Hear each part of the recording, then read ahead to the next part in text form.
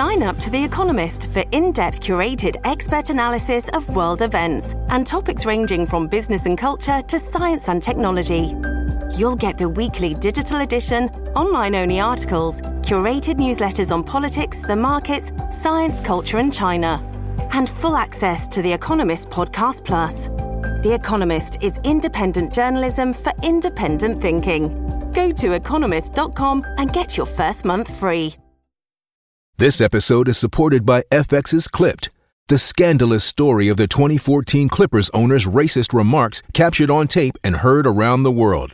The series charts the tape's impact on a dysfunctional basketball organization striving to win against their reputation as the most cursed team in the league. Starring Lawrence Fishburne, Jackie Weaver, Cleopatra Coleman, and Ed O'Neill. FX's Clipped. Now streaming only on Hulu. This week in the United States, we not only saw the deadliest hate crime in the entire pandemic over the past year, but what I believe is also the deadliest mass shooting over the past year. And in some ways, because all of us have been forced into our homes and so many businesses have been closed, it has limited the number of mass shootings. But here we are now that people are back and out and about. Sure enough, mass shootings and hate crimes, which are both as American as apple pie, are back. And we can only imagine what that means for our future. But I want to spend today unpacking and explaining what happened this week as at least 6 Asian Americans in Metro Atlanta were targeted and killed by an armed white man. And law enforcement, in some ways, has come to his defense, and I want to spend some time unpacking why that is. This is Sean King, and you are listening to The Breakdown. The Breakdown. The Breakdown.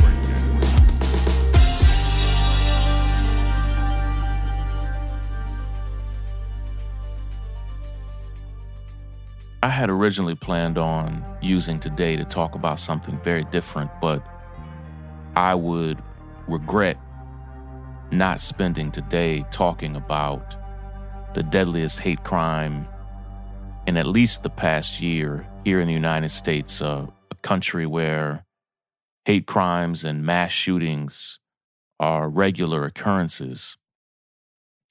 In some ways, and I had this painful conversation yesterday, and I just want to talk about this part of it a little bit. It can be hard to fully identify with the pain of cultures and communities that you aren't from. Like I am, and for those of you who know my story or if you've read my book, you know, like I am a person who feels deeply the pain of other people. In some ways, it's both my superpower and my Achilles heel. Like I'm an empath at heart. I take the pain of other people personally. But there is no pain like that visited upon your own community. There's no pain like that visited upon your own culture, upon the people that you may actually know, or who your loved ones may know, who your friends may know. For me, in a lot of ways, that was when there was a white supremacist attack on the church in Charleston. And many of my friends knew men and women who were there that were targeted, shot, and killed by Dylann Roof. And it wasn't just that I had connections to people in the room, but I, over the course of my life, my wife, over the course of her life, my family, we've been in those rooms. I was a pastor for many years. I've led small Bible studies like the one Clementa Pinckney was leading when he was shot and killed. I know the type of men and women who were in that room because I've been in those rooms for my entire adult life. And so there was an instant identification. And not only that, But there's a degree of fear to say, if someone will do that to them in their church, might they also do it in my church or my friend's church or my family's church? And so there's a shared pain, a shared experience, a shared truth, a shared fear. And when you see calamity and tragedy and crime and violence visit other people around the world, sometimes when your culture may be so different than theirs, you may feel the pain in that moment, but it might not linger the way the attack on the church in Charleston did. And in many ways, as I have thought about this white man in Georgia, he's not from Atlanta, he's from a town outside of Atlanta. As I thought about how this white man deliberately went to multiple Asian American owned and employed businesses in his town and across Metro Atlanta, and apparently was on his way to drive to Florida to continue more shootings. In some ways, I had to remind myself of how I have felt during other hate crimes, where people that I most closely identified with were shot and killed. And it's helped me in a way to understand the pain, the fear, the hurt, the anger that Asian Americans are feeling today as they see people who might literally be from their home country, who may speak the language that they grew up speaking, who may resemble or look like or reflect their loved ones, their mothers, their grandmothers, their sisters, their daughters, who remind them of their own. And yet it's our job when people are harmed the way we've seen this week in this country. It's our job to do a few things. It's our job to make sure people understand that this is also white power and white supremacy at work.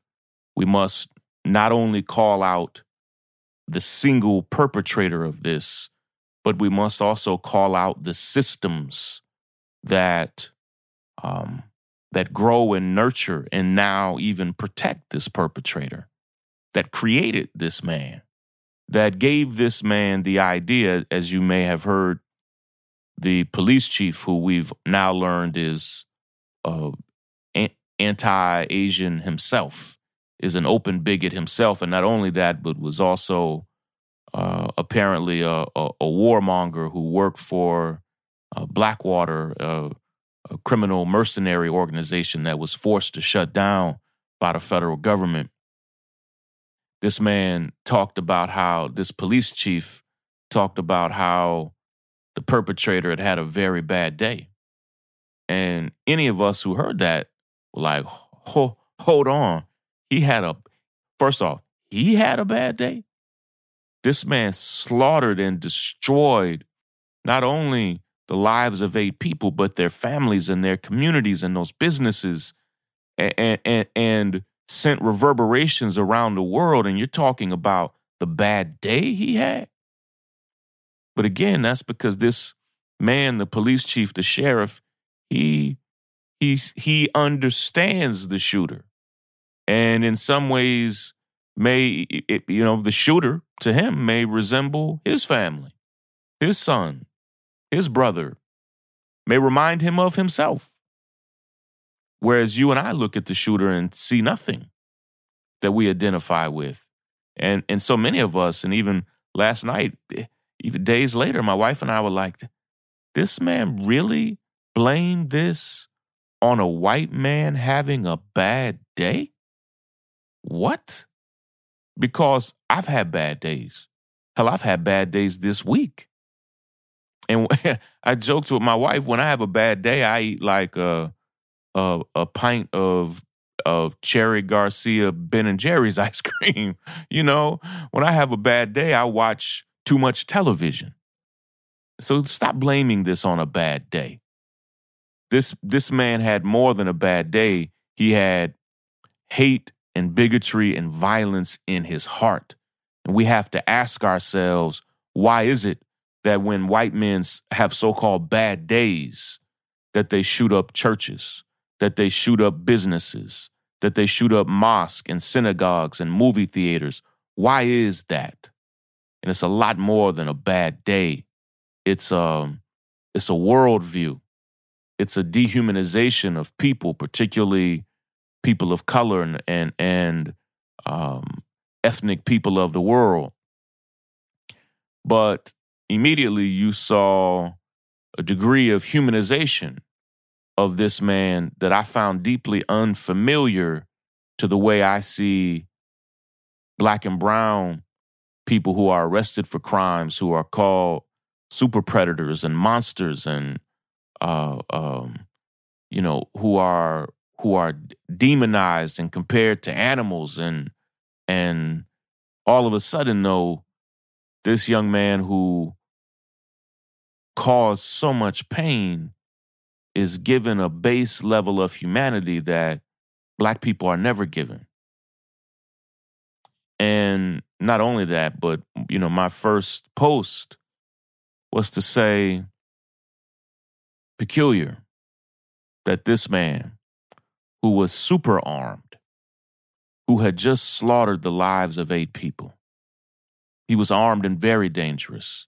And we've now learned, if you did not hear, that he did flee upon first being found. Like he didn't just immediately surrender, but was arrested. This is a quote, arrested without incident. That's painful for all of us who have fought against police brutality for years, and is flabbergasting to see because we can call countless names of black men, women, and children who caused no harm, literally had no gun, shot no one, murdered no one, yet were killed almost on contact from American police. It's disgusting.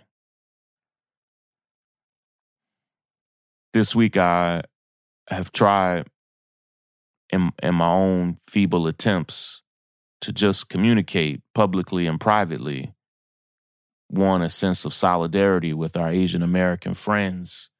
And I've tried to also speak out against just a base level of ignorance that I sometimes see from my own friends and followers.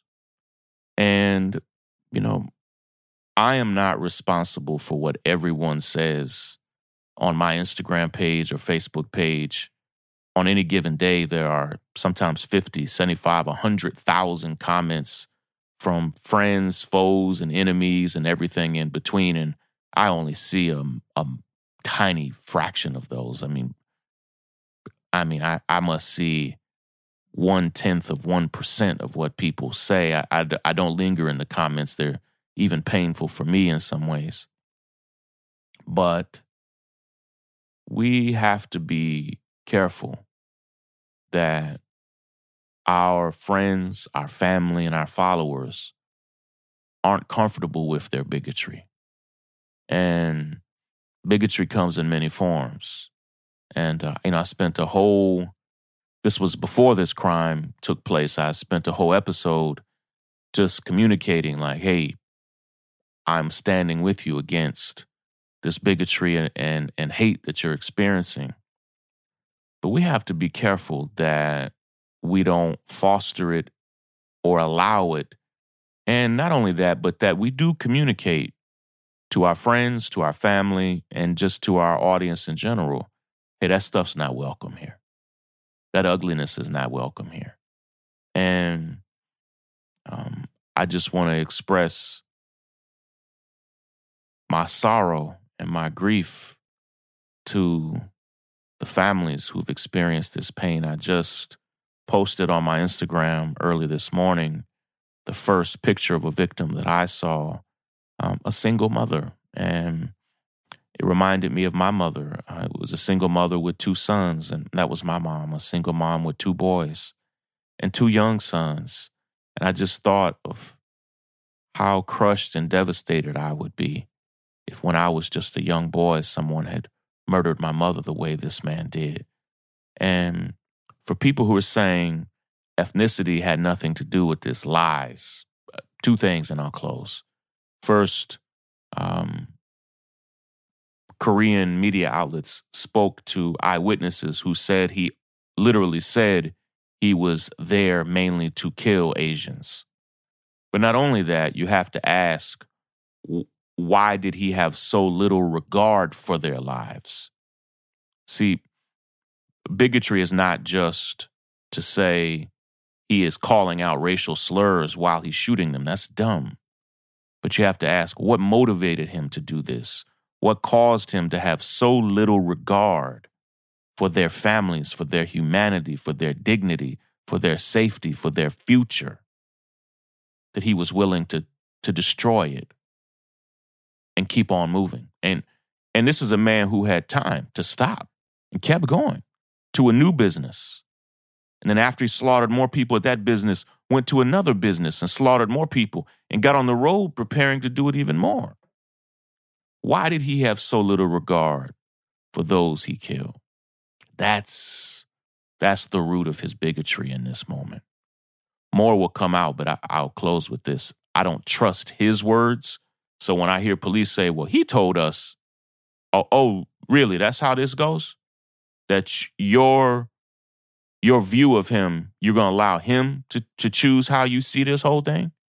Because I didn't think that's how this went. Listen, I will continue to stand with our Asian and Asian American sisters and brothers here in this country and around the world.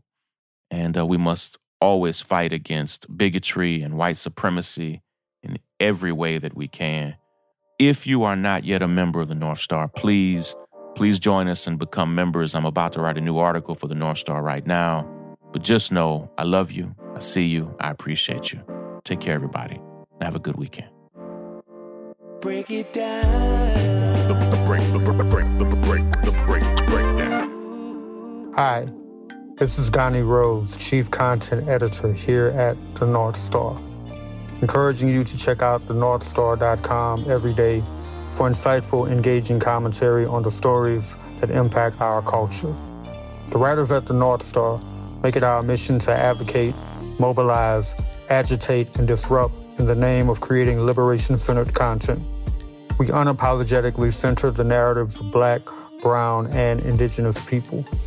We understand that you can get news from anywhere, so we are more interested in offering perspective that speaks to the experiences of our audience. We write freely and with freedom on our minds. We invite you to indulge in our daily editorials and engage in the dialogue that will change the world. It's the past.